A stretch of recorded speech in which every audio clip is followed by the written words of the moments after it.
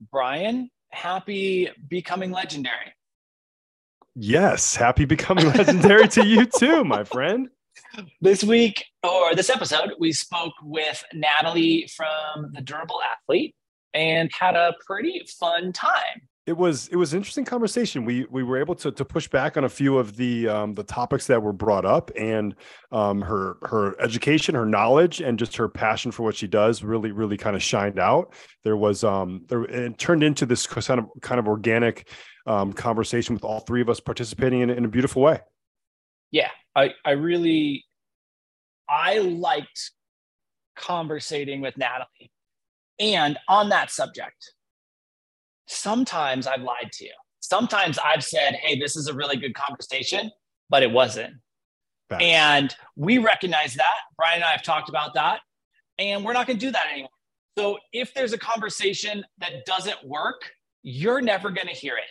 So our promise going forward is if we put out a conversation on becoming legendary, it's going to be worth listening to, and it's going to be a good time. Fair? Fair. Heck yeah. All right. So without further ado, let's get to becoming legendary with Natalie from The Durable Athlete.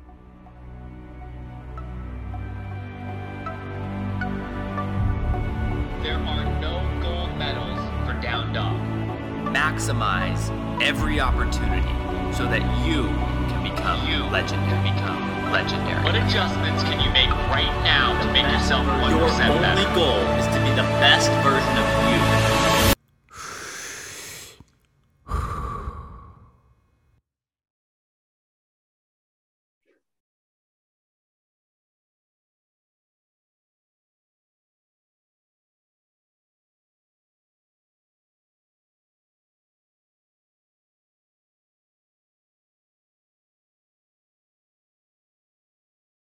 Natalie, welcome to Becoming Legendary. How are you today?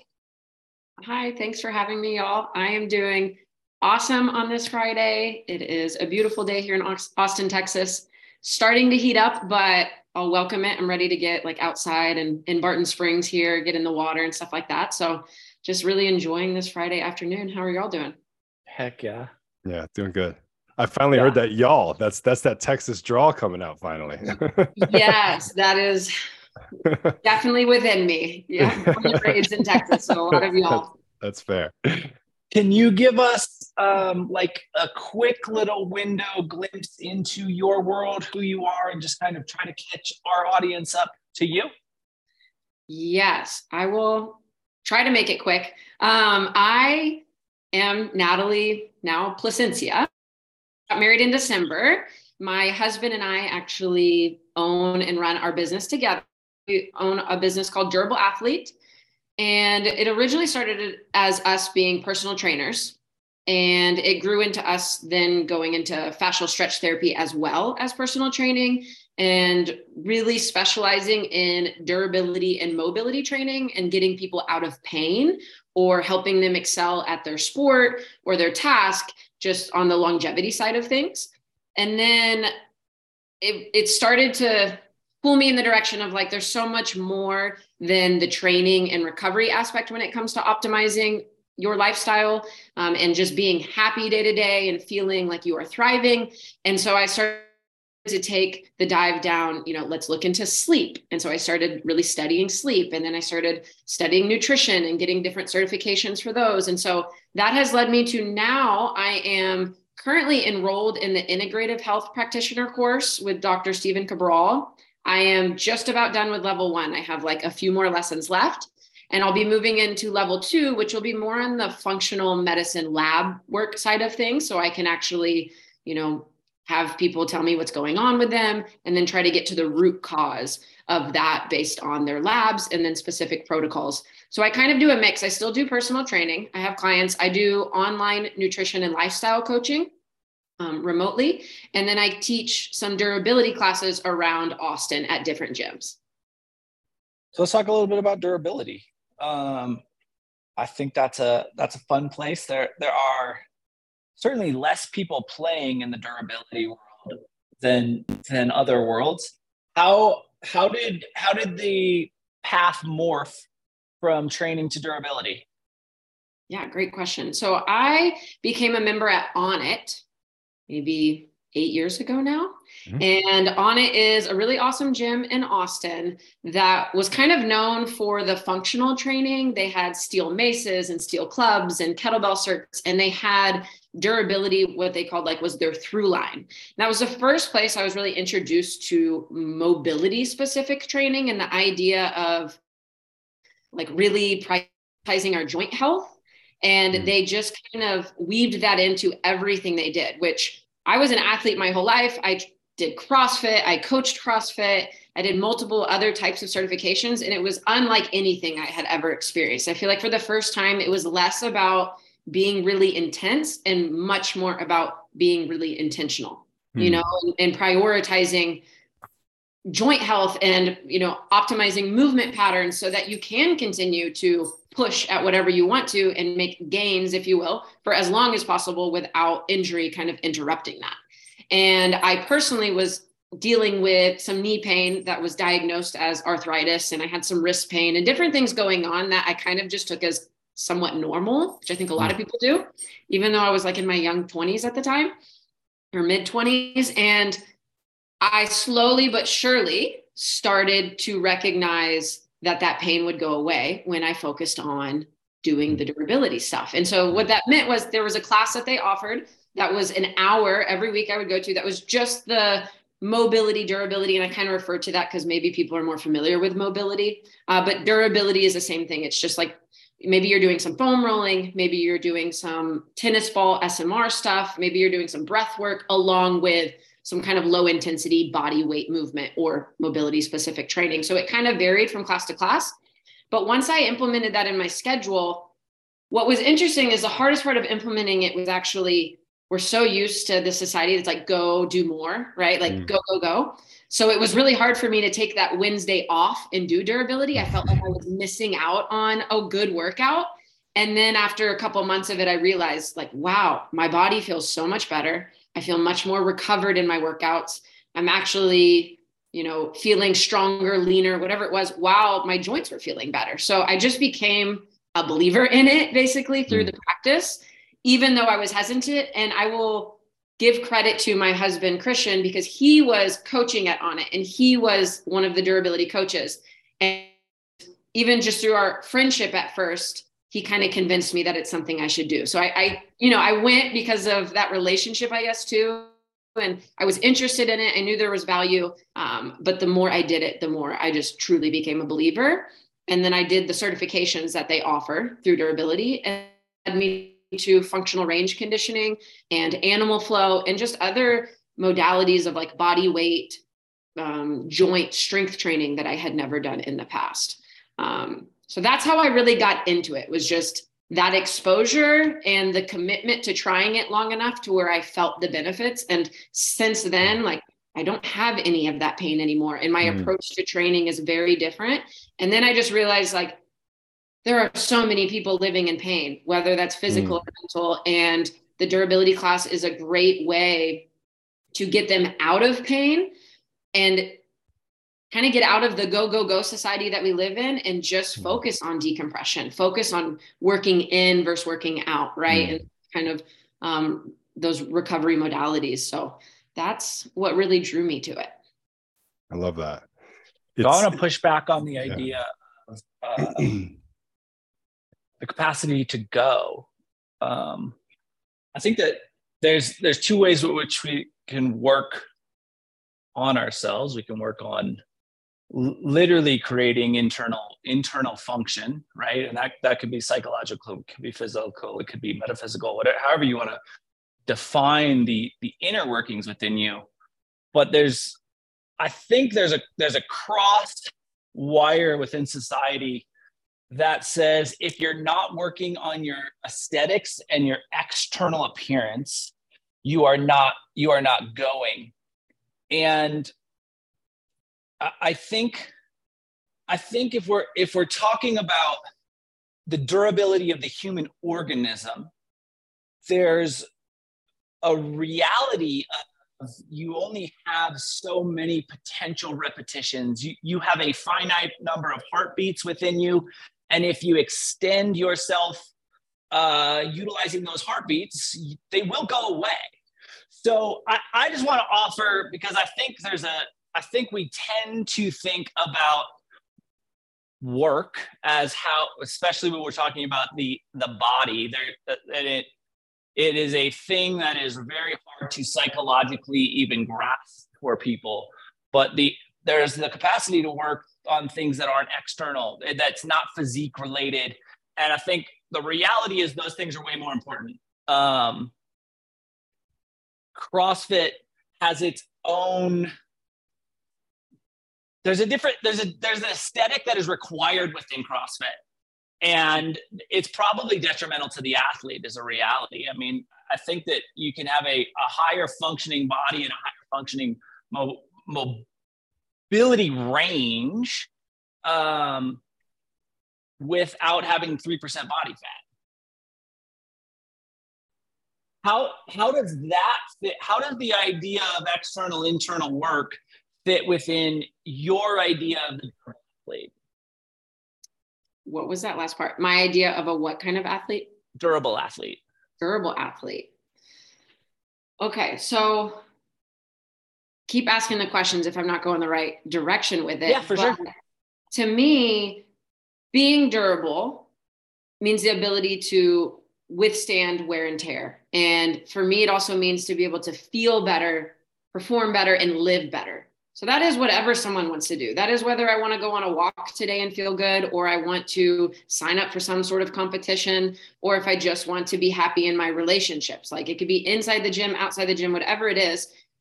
To me, durability is the practice of going within through physical fitness, though. So it's almost like a moving meditation, which could be many things for people, but it's a daily check-in with my body, whether that's 5 to 10 minutes in the morning or prior to a workout or in the evening at the end of the day, just to check in.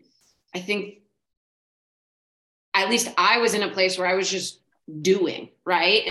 To really open up that door to not just sitting down and journaling, but through movement, through actually focusing on how am I feeling from the inside out and what direction do I need to go today based on what I'm feeling. So for me, it's just, it goes from internal to external, of like stopping, asking yourself how you're feeling, going through specific movements and actually checking in with different joints in your body. How's your energy today? Where's your mind at today? Like just pausing long enough to do that.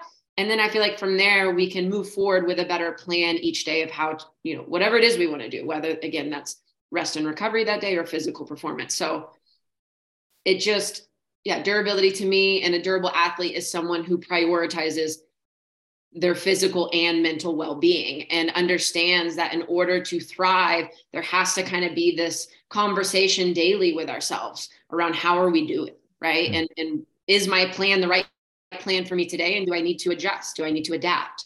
What do you guys think? Did you say conversation with the body? Yeah. Yes.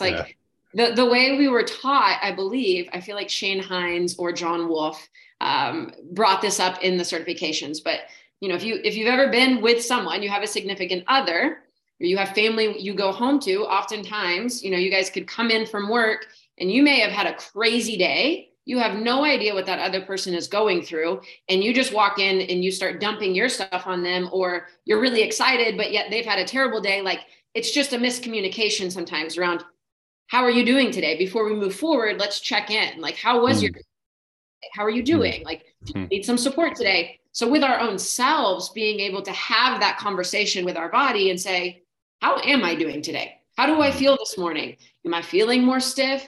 Do I feel really good? Do I feel really happy today? Am I sad? Like, what do I need today based on these few minutes of going within and figuring out the best direction for me that day? So it's a conversation with our body.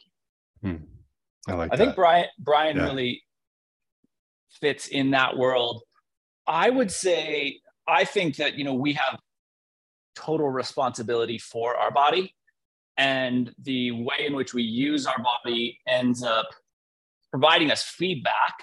But I don't think that, I think where Brian and I differ on this, and maybe you can come in and mediate this, is that I don't think that there's an intelligence that we are holding two-way communication with. I don't think the body is able to say, hey, this is what I need. Our body can say, hey, this is what I am right now. And then we as the conscious being have the opportunity to shift and mold and adapt what we're doing around what we are. But our body can't say, you know, like, oh, I need whatever. I need 12 push-ups today. Our body can say, this is what I have right now. And then we as a conscious being figure out how to maybe create durability or create response or options around what we actually have available to us. Does that fit within what you're saying, or do you really feel like there's a two-way communication happening? Great question. Maybe a little bit of both from time to time, but I will say that I guess for the average person, it's just, you know, I coached a lot of group classes and a lot of one-on-one, you know, personal training sessions too. And people would just come in, they're like, oh, I'm fine. And then this thing hurts, but like, I'm fine. Let's just keep doing, you know, whatever's planned. And to me, it's teaching them that like, no, let's take that information, whether it's, yeah, this is how I am today. My shoulder hurts. So rather than doing what was on my plan, I'm going to adapt and change based on that need. I'm not just going to skip over it and keep going forward and not address what needs to be addressed. And again, that can be emotionally as well. Maybe you're just, you know, you're trying to skip over something and keep going. So yeah, maybe it's not your body being like, it's speaking to me. This is what I need. But more so us building that awareness and then developing the skill of adapting after that. The discernment of what's right and what's wrong. Yeah, exactly. If I may, I think there's a big piece here that, so I spent a large portion of my life, what for no other better way to explain it is being numbed out, right? Whether that's through television or through alcohol and drugs or through social interactions, whatever it may be. I spent a big portion of my life not being able to feel my body. And some of that was intentional and some of that was unconscious. I think it was a combination of both. And there's no reason to go down that path of why. But what I'm really trying to get at here is now there's like Patrick was kind of alluding to, there is a conversation that my body is, how I look at it is the body is speaking to me. And it speaks through energy. It speaks through sensation. It speaks through vibration. It speaks through inflammation. It speaks through lack of inflammation. And then there's also then the ego part, right? The ego, which is what Natalie was kind of referring to, is can you then discern what the ego wants you to do, the push, the going and the doing, or can you then listen to what the message is from the body of what it's telling you, right? It's not actually saying words. It's communicating through feelings, through sensation, right? Through hot and cold, through sweat, all of those type of things. And then with that, there's another component too that is also kind of bleeding into all of this, and that's what does it feel like when you're giving the body what it wants, or what you think it wants? Because a lot of times those sensations are not going to be what your ego wants to, or accurately is going to give it, right? So there's another component to that, which comes with experience, comes with getting to know your physical body. And everybody's body is different, and that's something that I think is important when Natalie, when you're working with people. It's like you'll see some people that will just push. They'll ignore those little messages, and then that's where injuries can come along, right? So there's a balance there. I think we're all kind of explaining in our own little unique way.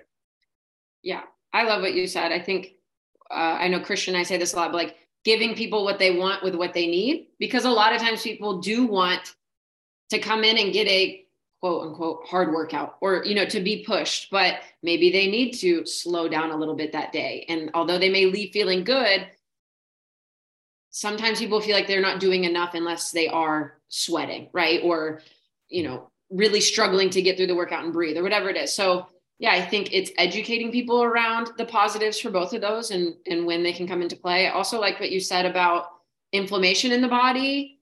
That brings me back to the nutrition side of things and sleep. Like I'm working with people every single day who are telling me that like, I have brain fog. I'm waking up without any energy. I'm feeling really stressed. I'm bloated. But yet they're kind of just ignoring those messages from their body. Their body's trying to tell them something, or they just are that thing, however you want to look at it. And instead of changing what they're doing, they're just continuing to do the same thing. They're eating the same foods, not getting to bed on time, whatever it may be. So they just wake up and they feel terrible again the next day, you know? And so that's what led them to me originally, is to say, okay, I need to change something, but that's harder for some people to do than others, even when you start to point those things out and say like, okay, we're going to cut this out, or we're going to make this switch. But yeah, I think like most illness and disease is coming from inflammation in the body from all different angles, just overstressed. So I look at durability as that way to like help people de-stress, because I'm working with people day in and day out that are, whether it's through the environment, whether it's emotional stress, whether it's the food they're putting in their body, or sometimes overtraining, lack of sleep, whatever it may be, they are just very inflamed or very overstressed. It's like that holistic point of view then is what you're kind of reviewing there. It's taking into consideration all the things, not just one or two components of the human experience. That's super important when you're working with clients, right? And you're working with other human beings. I'm a yoga teacher as well. So one of the things I like to mention in the classes when I'm teaching is not only do what feels right in your body, but listen to the breath, right? And the breath, allow the breath to be the guide through the shapes that you make in your body. If the breath is becoming tight and restricted, then there's that information for you to back off, right? And then if the breath is smooth and flowing, then there's more opportunity for you to expand and lean into whatever shape you're in, or whatever posture you're looking at in that specific moment. So it's a practice, right? It's learning how to give the body exactly what it needs and when it needs it. And every day, this is something I've learned so recently, is like every day is so dang different. And like I have a specific morning routine that I do every single morning, but that morning routine now I'm 43. I'm just starting to like really understand that like that morning routine may not be what I need every morning. In fact, I know it isn't. But see, you can see my thought process is sort of butting up against that already. So again, I think it's important to kind of take those and do those daily check-ins, like you were saying. And I like how you incorporate the holistic sort of viewpoint in what you're doing with your clients. Is that something that you've always sort of leaned into, or is that something that you've just sort of progressing to now? I would definitely say over the last 3 to 4 years, it's been something that I've leaned into more. Prior to that, I knew it was important as far as like, again, just understanding that we're more than just the training that day and the physical body, but like what, you know, how did their day go? What is going on at home? How stressed are they? Obviously, sometimes people have specific goals, whether it's performance or physique. And we all know that training is just a part of that, right? They have to be doing the sleep side or food prep or whatever it may be to reach their goals. They have to have some sort of awareness around that. And for some people it's easier, some people it's harder, right? And so the more I started to learn, I love learning, and I like learning for myself and also for my clients, the more I just feel like I can't let that go. Like once I learn something, I like to implement it and try it myself. And then I like to share that information with others. And so, yeah, I just think the more I've gone down that rabbit hole, if you will, the more I feel like I'm doing a disservice if I'm not at least making people somewhat aware of those things. I understand I can't necessarily dump it on people all at once, but my approach is often like, let's chat, let's figure out where you're at. And then let's just pick 1 or 2 things to work on right now. Maybe it's just coming into the gym the first time, or just waking up and drinking water, right? Like making sure we're hydrating enough, something simple. Let's do that for a couple weeks. Let's check back in. Now let's add the next thing. Let's check back in. So I'm not going to just change someone's entire life right away. I like to try to just kind of habit layer as we go and slowly kind of start continuing to educate them, I guess, as we go around like, okay, now let's look at your sleep. How's that going? You know, and oftentimes I find that people are like, oh yeah, like, you know, this is what I do right before bed. And then I realize maybe that's why they're not sleeping great. So we make some tweaks there to their kind of nighttime routine or whatever it is. now their sleep has improved. So there are just so many pieces to why we may feel the way we feel day in and day out, or if we're making progress in the direction we want to go. And so I just love helping people kind of with all of it, because I just think it's important. I feel like if I'm just talking about one thing, although there are specialists in certain things, and that's great, for my clients, I try to let them know that, like, even if we're just doing one thing from each of these, so if this is your training bucket and you're now training 3 days a week, and this is your nutrition bucket and we're now, eating more well-rounded meals, and this is your sleep bucket, and this is, you're getting 8 hours every night, and then this is your relationship bucket and you're planning an outing once a month with friends. Like, I find that they are happier beings than if we were to just focus on one thing and we just neglect everything else. For sure. So very holistic in that sense. I love that. So to dive a little bit deeper in that, because I think that can cut double-edged. I spend a lot of time working on the conversation between depth and novelty. So I think that for many people, depth is the let's say novelty is the antithesis of depth. And what I see a lot of people doing is surface level awareness of one subject, surface level awareness of another subject, surface level awareness of another subject, and feeling as if they're progressing. But because they never actually create the novelty by digging into the depth of an individual subject, there's not a significant amount of progression. There's a significant amount of movement and jumping from topic to topic and jumping from solution to solution. But until you really ground yourself in the full depth of a specific area, there's a reality in which you leave an awful lot on the table, an awful lot of potential benefit. But how do you balance the ideas of depth and novelty when you are approaching things holistically, or again, another societal problem, when we're constantly presented with new information and new data, and we want to learn and show that we can accumulate knowledge in that societal pressured way? Good question. Right now, my mind is going towards, I definitely have a team of people around me too that I refer out to for specific things. So if I'm working with someone who maybe I'm getting the feeling that they don't need a little bit of like this and that, and they just need some PT work or something, like I will refer out to a PT, right? But the clients I'm working with often are wanting to, simple as it is, they're wanting to lose weight. So I'm having those conversations rather than going into every single client and just saying, well, I don't know you at all, and I'm just going to start you at the same place I would start everyone else. I'm going to have an initial consultation with you and figure out, what does your life look like? What does your schedule look like? What is your stress like? Like, I want to know what your day-to-day looks like, because for someone, they might be able to start, going to the gym 3 days a week for an hour. And for someone else, that may not be feasible. So my approach is less around like, I'm going to give this one person everything. And it's more of, I guess, using all of my past experience, mostly in personal training and the mobility training and all of that, but also the nutrition and lifestyle side of things, to help people make small changes to get to their goals. So again, for some people, like, they may benefit from just going from a morning walk, and that may be where we start. And they may start working with a personal trainer, or I give them a program and they're following that. But also their diet is terrible, right? Like, and they're suffering because of that.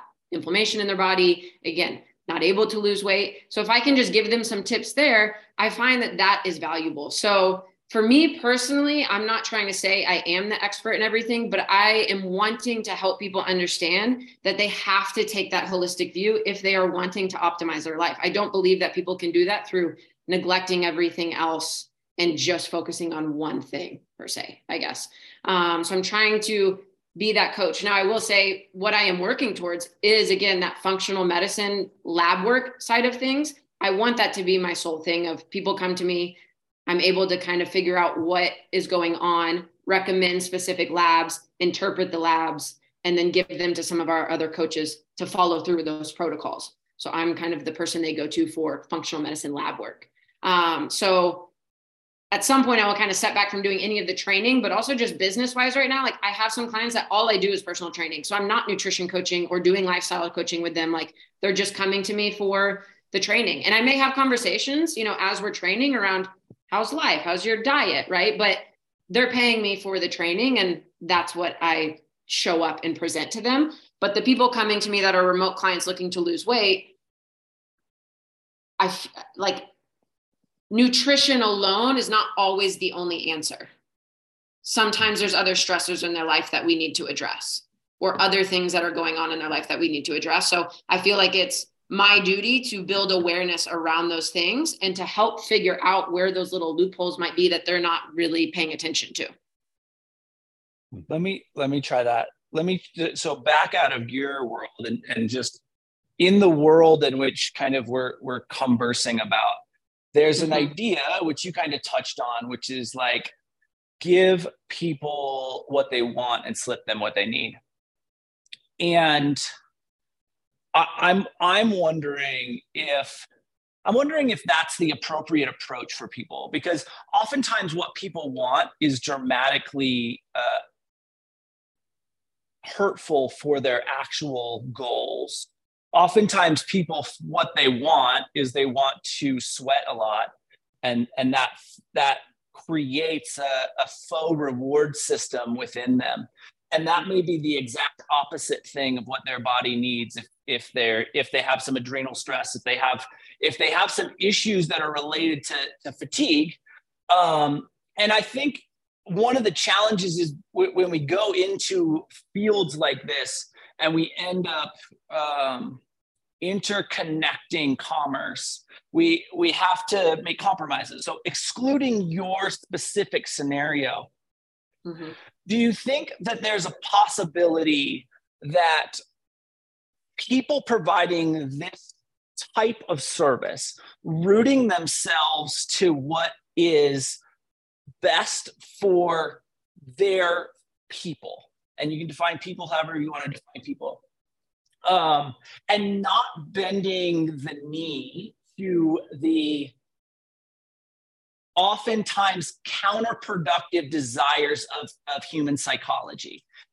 Do you think there's a role or a potential possibility for people within that world to actually plant a flag and say, this is who I am, this is what I do, and build and have the capability of building a community around that flag that they planted? And so would that person be someone who is wanting to more so? Well, you could plant a flag in any way, right? Like I would just say that I think what often happens is people teach handstands in yoga classes because people want to do handstands.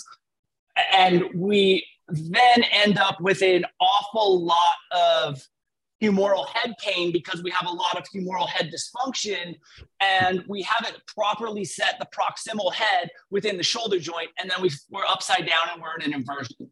So what I'm saying is, so let's say, can a yoga teacher teach primary shapes, offer primary shapes exclusively, and within the depth and the continual expanded awareness within primary yogic shapes, develop a community? Like, can someone take something without trying to get into the fluff and still extract the benefit for people while providing everyone what they need? That's kind of my question. Can you plant a flag, and can you just be you within that flag without allowing the psychology of and human emotion to push you and force you into different corners where you may have to offer something that you might not feel is the most ideal thing, because you know that there are people who are going to be attracted to that? Does that make sense? Yeah. And I think that is possible. I think there are people that are not going to want to be a part of that community. For sure, absolutely. For sure, yeah. You know, that's happened a lot, even in, again, if someone's coming to me for training, or Christian too, and specifically, I'm thinking about Christian a lot because he works in like the basketball specific, like strength and conditioning world. And you just see so much out there of, again, like using these ladders and sand drills and like all these crazy techniques of like people just going. And a lot of times we will come in or he will come in with more like, if you want to call it easier tech, I don't know. I think it's simple, but not easy stuff. And some people are just turned off from that. They think it's not what they need. Right. And it's like the core of human movement. This is what we need. And you're wanting to skip from A to Z and be really good at Z without being good at A. So I do think that you can plant that flag and that you can be really successful and you will get people to buy into that. But I also think you're going to get a lot of people that think they don't need it and they're not going to be attracted to it because they are going to go for the fluff. Yeah. I like that. I like that you say that. I guess my point in bringing that up is I wish more people were willing to say, everybody, I'm not for everybody, right? Like, this is what I do. And true. I do what I do exceptionally well. And if you don't want to be involved in that, cool. I don't really care if you don't want to be involved in what I do. That's your loss, not mine.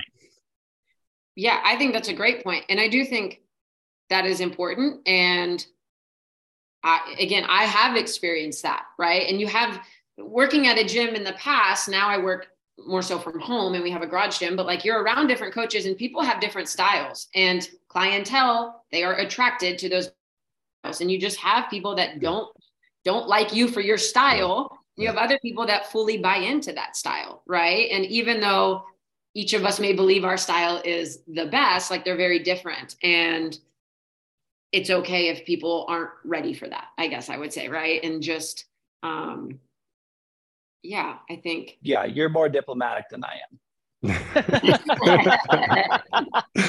What I think too, Patrick, brother, is I think you're kind of describing yourself in a little bit, man, because you do it. He's got this wonderful yoga community that he's cultivated over the years, and you do a lot of. And so do I. But I mean, what I'm talking about is the specific people that you teach to and teach for. There's a certain style that you teach. You're very on point and specific with the primary shapes, right? And within those shapes, though, you allow people to explore within the capacity of their own framework.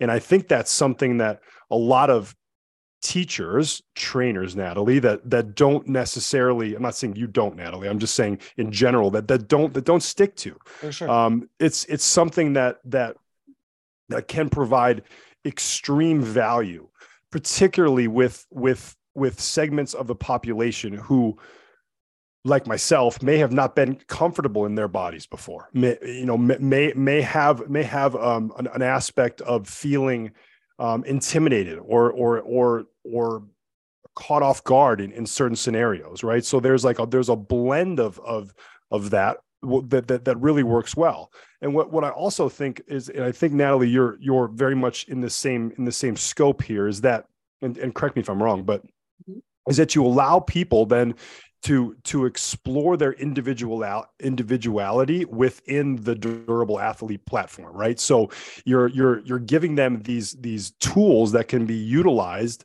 in a bunch of different atmospheres or arenas or specific scenarios, and then within that you're allowing them to explore and to grow accordingly. So there's planting the flag, like Patrick was so referring to. There's a part of that's. People like that, like Instagram feel, right? That snappy, like handstand type of feel, if we're talking about that, right? Or that we're talking about it in basketball, like a crossover dribble, or like, now, did you play sports in growing up or in college or something? I did. Yeah. I played a lot of sports growing up, but I played some college basketball. Yeah, there you go. So you understand a crossover. Yeah. So like that flashy move, right? Like, and so balancing the ebbs and flows of that can be where the true medicine is at. Like, that's what people, and oftentimes, let's be completely frank, a lot of people aren't out there for the quote unquote medicine, or to really improve the durability of their body or their athleticism. They're there just to post a story on Instagram or to tell their friends they were at a yoga class where the teacher always does handstands. I can't do a handstand, but gosh darn it, I'm there every day, you know? So whatever the case may be, I think there's like a little bit of a balance there that we're talking about, which is something that we're still as a movement society, we're still trying to reach. Yeah. I'm curious from you, Patrick, too, what you have experienced.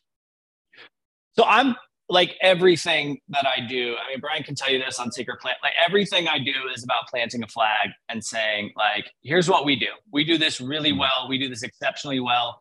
And you can either be on board or not. But we're going to continue to do what we do. And honestly, I have people approach me all the time and ask me how I built, like, how do I keep building these communities? And the reality is I just do me. Like, that's the only thing I know how to do. And I just do me. And I don't care if people don't like me is like a really big thing. Is like, if people don't like me, I'm very okay with that. You don't have to like me, but I'm authentically me in every interaction that I have. And that either works or it doesn't work. But I think part of the things that I've learned about building a community is pulling the weeds. And if you allow someone to be in your community who doesn't fit, they will spread the weeds. The weeds have to be removed. And I think the faster you remove the weeds from your community, the stronger your community can be. So that was one of the primary lessons I learned in the first yoga community I built. Is I tried to nurture and offer a place for everyone. And it didn't matter if you were gossipy or you were bullshitty or you were etc. And once I learned that lesson, it was like, oh, we don't do gossip here. Like, you gossip, you're gone. Like any of those, like if you come in and your role is to create drama, there's 1,000 other places that will love to have you. It's just not here. So to me, it's worked out really well. But I think there's a atypical component to me, which is that I really don't care if I'm not liked. And that's not to say that I'm like, I think most people would assume that everyone likes me, but they don't. A lot of perceptions of people and realities of people are very different things. Brian can tell you, like, I'm very much a recluse, and I am very much, when I am in public, I am very much in public, and when I am not in public, I am very much not in public. And those two worlds are very, very divergent, and that's why I live in the middle of nowhere. But I think if more people just showed up as who they are, they would find that they are legitimately magnets to people who want to be associated with what they're doing. And they would, the communities that people are building would be more successful, and the people would be more successful long term. I just think when you compromise, it's a short-term transaction that ends up having a long-term negative detriment on both your community and what you're doing. That has been my experience. I 100% agree with that. I feel like authenticity is super important. And yeah, like knowing who you are and what you want to offer. I would do the same thing if I had my own space, I guess. Like I would definitely kick some people out if they were gossip.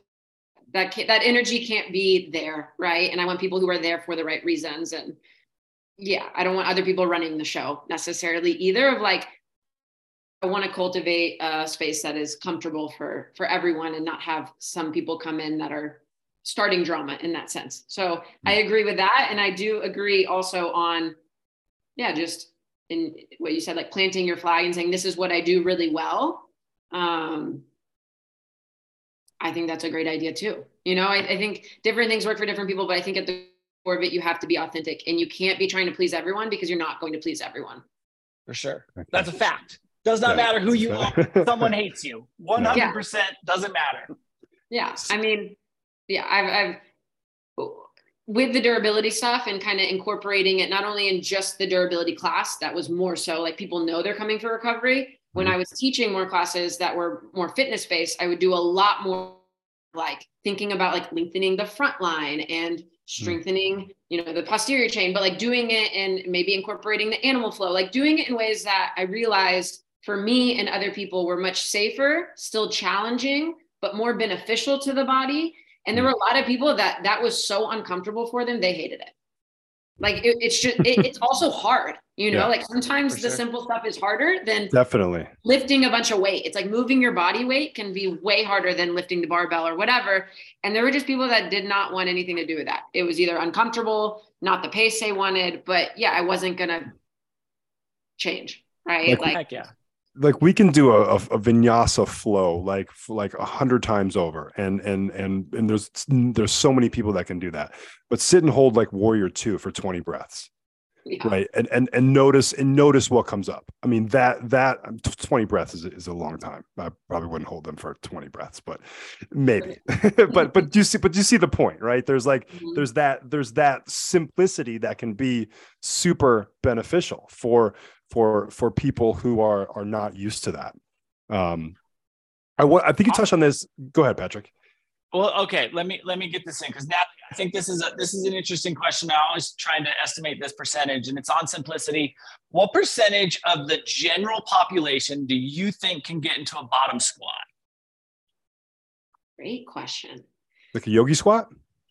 Yeah. So like deep, like if you're using Olympic weightlifting, like deep squat, like full squat. Got it. Are there studies on this? Do you know the number? I don't know the number. I'm just curious what your estimation is. I was like, man, I want to find this. I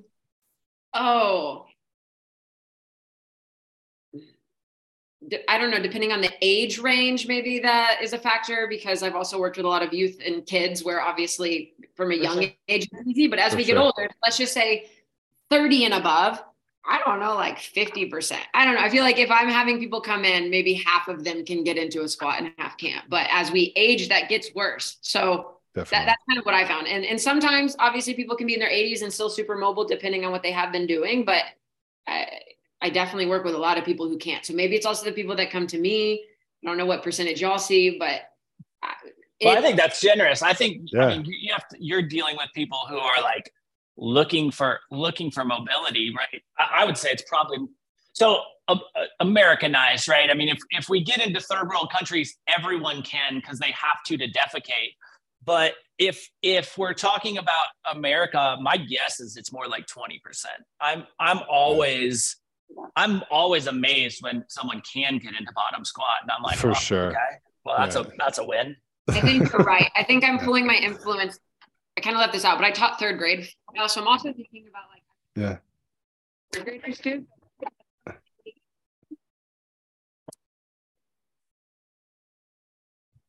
Middle school, high school. We lost your audio. Oh, for me?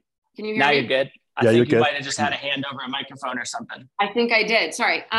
Basically, working with people of all ages, I think, is giving me that perception. But if I'm just thinking about the adult population, I would probably agree with you there, depending on the age again. I feel like it is rare. That for sure. Like it's super rare.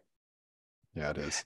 And I would say like that literally is as basic as you can get, right? That is when we were talking about a primal mobility awareness, that is a traditional shape of human restoration, is to be seated in a bottom squat. And I always talk, so we used to do a thing where we just sit in bottom squat for 10 minutes, and the conversations you have with people like that sit in bottom squat for 10 minutes is like, you're going to torture me. Like, just sit me on a rack and extend my joints until they pop. This is not possible.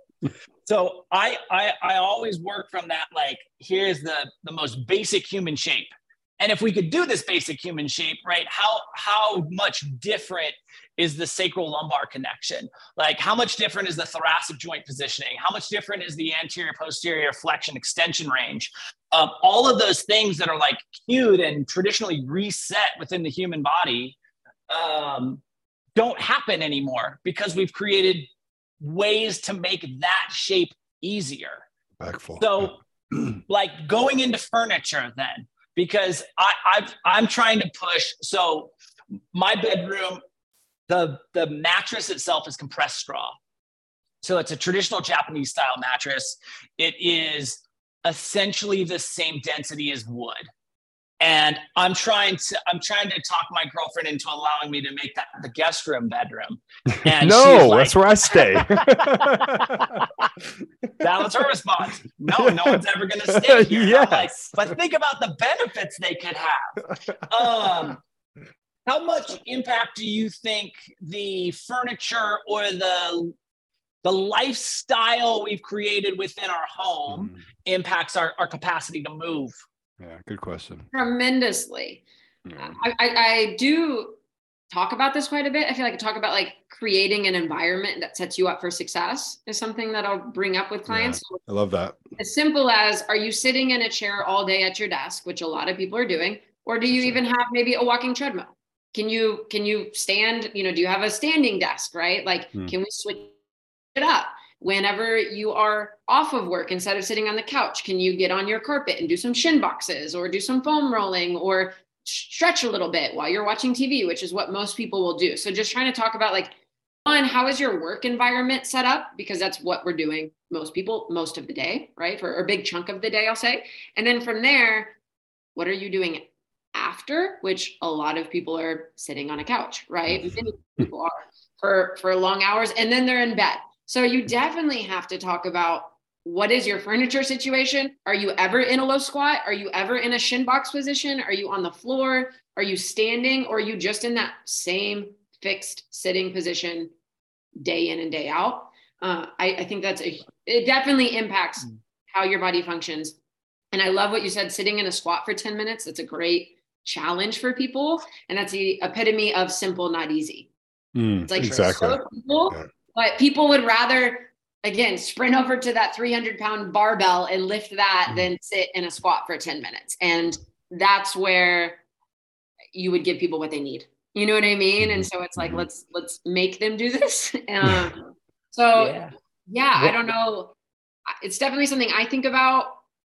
I think about just people's jobs in general. My brother he did work construction for a while, stopped going to the gym, and was one of the most fit people I knew. Like, just didn't really care so much about his health, but would work all day, manual labor, and was really fit. He just recently switched over to more of a desk job, and kind of like half and half will go on site. And the first thing I was like, now you're going to have to go back to the gym or like seek it out, And he said within the first month, he's like, I've already noticed I got to go into the gym. Like, so yeah, our daily movement, how we're sitting, how much we're moving, or we're stagnant, has a huge impact on how we feel.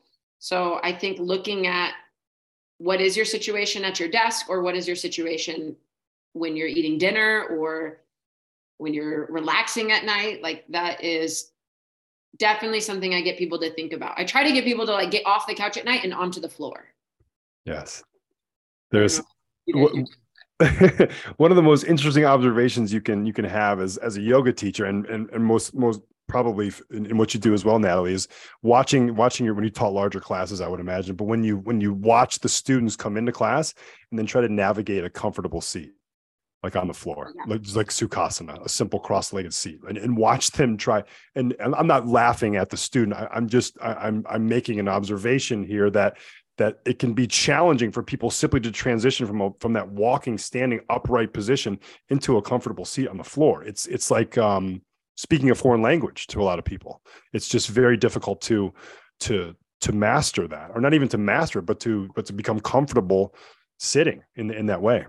Getting on and off the ground is extremely challenging for people. Exactly right. That might be the workout for the day. I've had clients where that's a challenge. I'm like, we're going to do a lot of like getting on and off the ground. That's part of your workout. Why would I load them up with anything else when that at the foundation of human movement is not functioning well, is kind of that. But and you don't want to make them feel bad about it by any means, right? But you want to make them feel more empowered by being able to move freely with their own body. Like that 100%. Yes.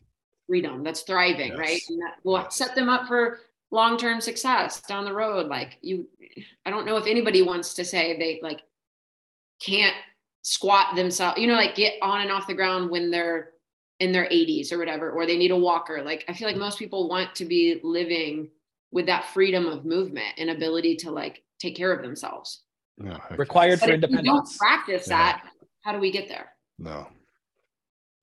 For sure. Well, if you start doing this stuff, right? You said you're working with some younger athletes, right? If we start doing this stuff, you don't have to learn it because it's inherent within us, right? We lose it at some point. If people were dedicated, I've talked about the dream, and it's such a hard thing, but it's such a hard thing because as we're developing as humans physically, the literal neural connections are not fully formed yet, right? So we're learning to move. And so really quickly, and this is very tangential for the very end of the podcast, but when babies are born, right, they start moving around, but they have no awareness of the synapses that are firing, that are creating movement. So there are neural connections firing, they are creating electric currents through the body, and muscles are moving that's creating movement. That's why babies move so sporadically. And then eventually, over repeated neural feedback, right, it is like, oh, this happened, my finger moved, and we hardwire that in. Well, that's happening as we age, and pretty consistently until you're fully grown. It's why when you hit those growth spurts during your youth, you have periods of time where you're remarkably clumsy because you have to relearn how to move in this new geometry of your body. So if we could somehow get the knowledge of movement into young athletes. So there are so many things that I can't do because as a young athlete, I damaged myself because I had the physical capability to do anything, but I had no awareness over what that meant. And I certainly had no awareness over the long-term implications of being like, well, forget this. We're going as hard as we can every single moment of every single game, every single day, 6 hours a day. And eventually you're like, well, that doesn't work anymore. So if we could get 12-year-olds, right, to start developing the capacity for awareness within the movement so that there is a retraction of the humeral head as a baseball releases from the hand, and you don't have that full proximal head dislocation every time you whip your arm through a throwing zone as hard as you can.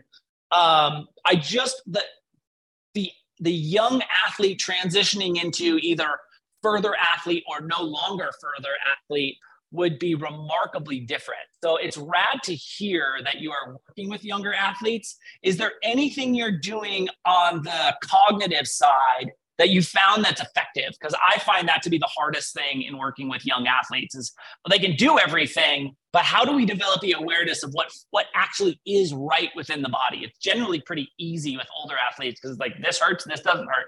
Do the one that doesn't hurt. Yeah.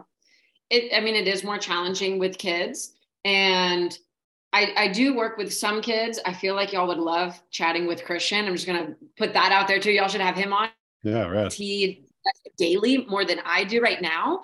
But yeah, I just love what you're saying though. An idea of I think about it all the time. I wish someone would have taught me the skills that we now teach people and children when I was younger, because I would have avoided a lot of injury, or I probably would have performed better or had been a better mover into my adulthood. It's basically like when you're a kid, you have coaches who tell you, okay, we're going to do suicides on the court today, right? Or you're sprinting back and forth, but no one teaches you how to sprint and stop and change directions. They just tell you to go faster. Whereas what we're doing is teaching you how to land, how to stop, how to change direction. We're looking at those angles and what's happening and really focusing on foot, ankle, knee, hip. Where are you feeling that? What is bothering you? Okay, where's that coming from? Let's watch your movement. Why? Whatever it may be. We're kind of breaking that down and then teaching kids or athletes how to be better movers, which makes you typically better at your sport, right? Yeah. That's what we're working with. So it is more challenging to get kids to buy into, they just want to have fun. So then it's the game of, for younger kids, again, giving them what they need and doing specific drills and trying to make it a bit more fun for them, you know, and like keeping them engaged. Now, as they get to, I'd say like high school, you can be more serious, but if they're like in elementary school and junior high, sometimes there's like a game element that you have to be mindful of with it, but still teaching them proper technique. Like this is what we are looking for while we're playing this game, right? Whether that's seeing it where people like, you know, chase the balloon and they're running around a cone, and like those can be fun games, but this is how we're going to stop when we do it, right? Let's practice that first, and then we're going to change direction this way. So yeah, I think that's like a whole nother skill set as a coach, to be really patient and to be able to break things down in a way that makes sense to maybe younger kids and youth athletes. And then also just explaining to them. And honestly, this leads me to like the parents, because to be honest, sometimes the kids are bought in and they can feel the difference. And the parents are like, well, we've heard this a lot. Like, I want to go train with this person doing the Vertimax trainer, which whatever, if you do that, but like, that's fine. And that can be great. But again, it's like, that's that bright, shiny object that looks really cool. And maybe someone looks really cool on social media doing that. Yeah. But like, what is that making them better at? Like, you're just making them work hard. You're not making them move any better, or you're not fixing that issue that keeps popping up, which is their knee hurts. You know what I mean? It's like strapping them to that is not going to fix it. So, oh yeah, I get really passionate about that. But so to that point, I feel like the parents sometimes have to understand that, because sometimes it's the kids that are bought in and the parents are like, well, so-and-so is doing this. Why aren't you doing it this way? And it's like, just if you're coming to me and you're trusting me and people have sent you my way or whatever, like, you have to trust the process. Like, let us do our job, you know what I mean? And trust that this is going to continue to build and get you where you want to go. But again, I'm not just going to give you that bright, shiny object because it looks cool, when like, I know you're not really benefiting from that.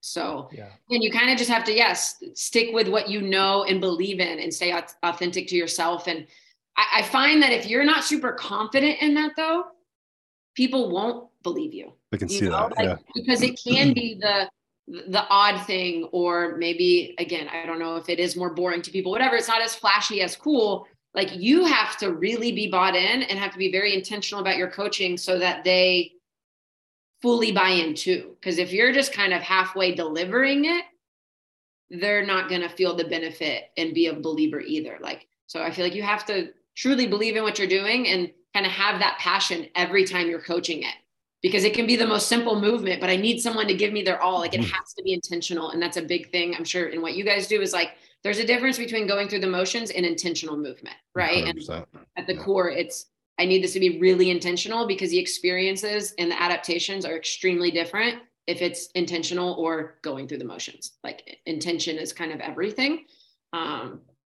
So yeah, that's a tough question when we go back to just thinking about kids and the cognitive challenges there and keeping them engaged and how you're teaching to them. But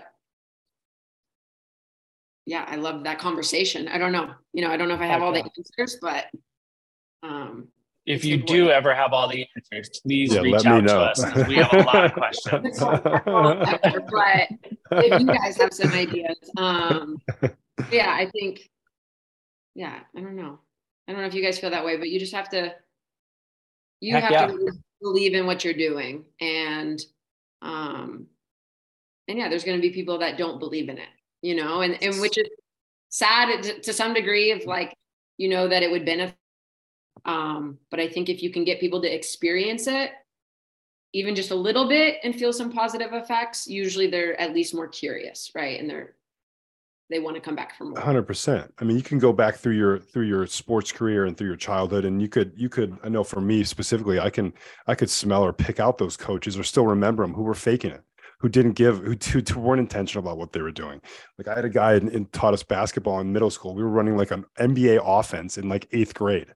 And it was like, wait, what? Like, all this like isolation and all this, like, it was just really like, he was reading out of a book. I remember him like having a book on the sidelines, and he was like coaching us through this book. So he didn't care. And it was a horrible experience. Right. So maybe you want to quit basketball, but that's just one example, right? Especially as the youth, you can sniff that out from a mile away. There's no question. There's no question about it.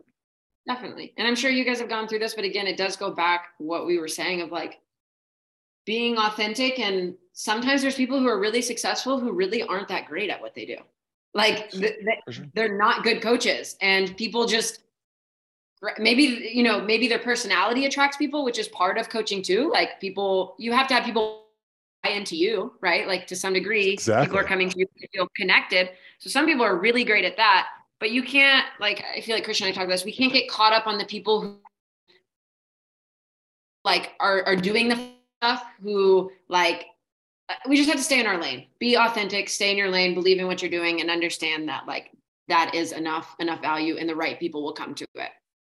100%. Heck yeah. That's the keep perfect place to end it. Yeah. Keep doing what you're doing, Natalie. You're rad. You're rad. Thanks, y'all too. I wish I could go to your yoga classes. Tomorrow morning, 8 a.m.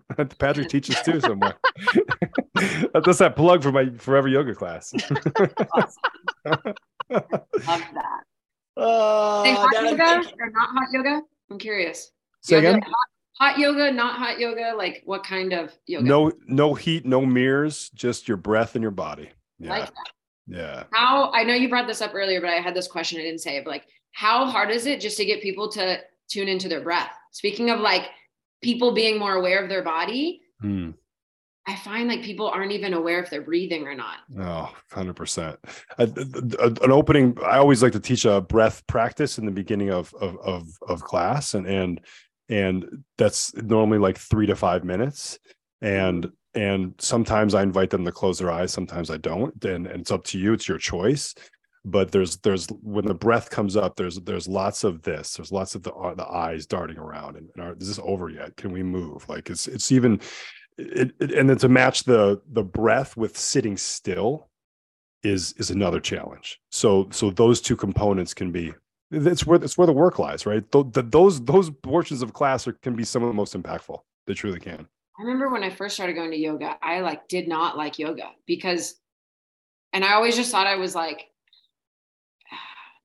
I don't know, all over the place. Like I was like, maybe I have some ADHD or something, right? Like I'm high energy and this is hard. And how are people just sitting here? And like, I would go. And then in the past 2 years, like there was a period of time where I didn't go and then started going again. And it was so much easier for me to slow down, to enjoy all of the quiet moments, to focus on my breath.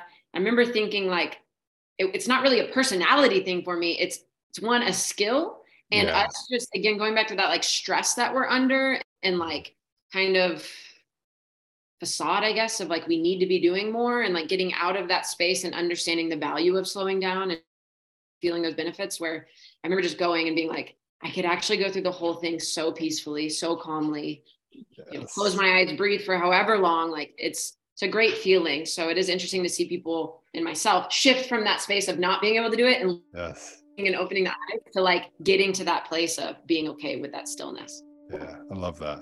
I feel like it's like the nervous system being in overdrive versus the nervous system being comfortable. Yeah, 100%. Sympathetic versus parasympathetic. Exactly right. Yeah. Awesome, y'all. Yeah, thank you, Natalie. Heck yeah. Appreciate the heck out of you jumping on. Really nice to be able to push back on some concepts and have you have the depth of awareness to be able to dive into those things really deeply. So thanks for your time and for being you. Heck yeah.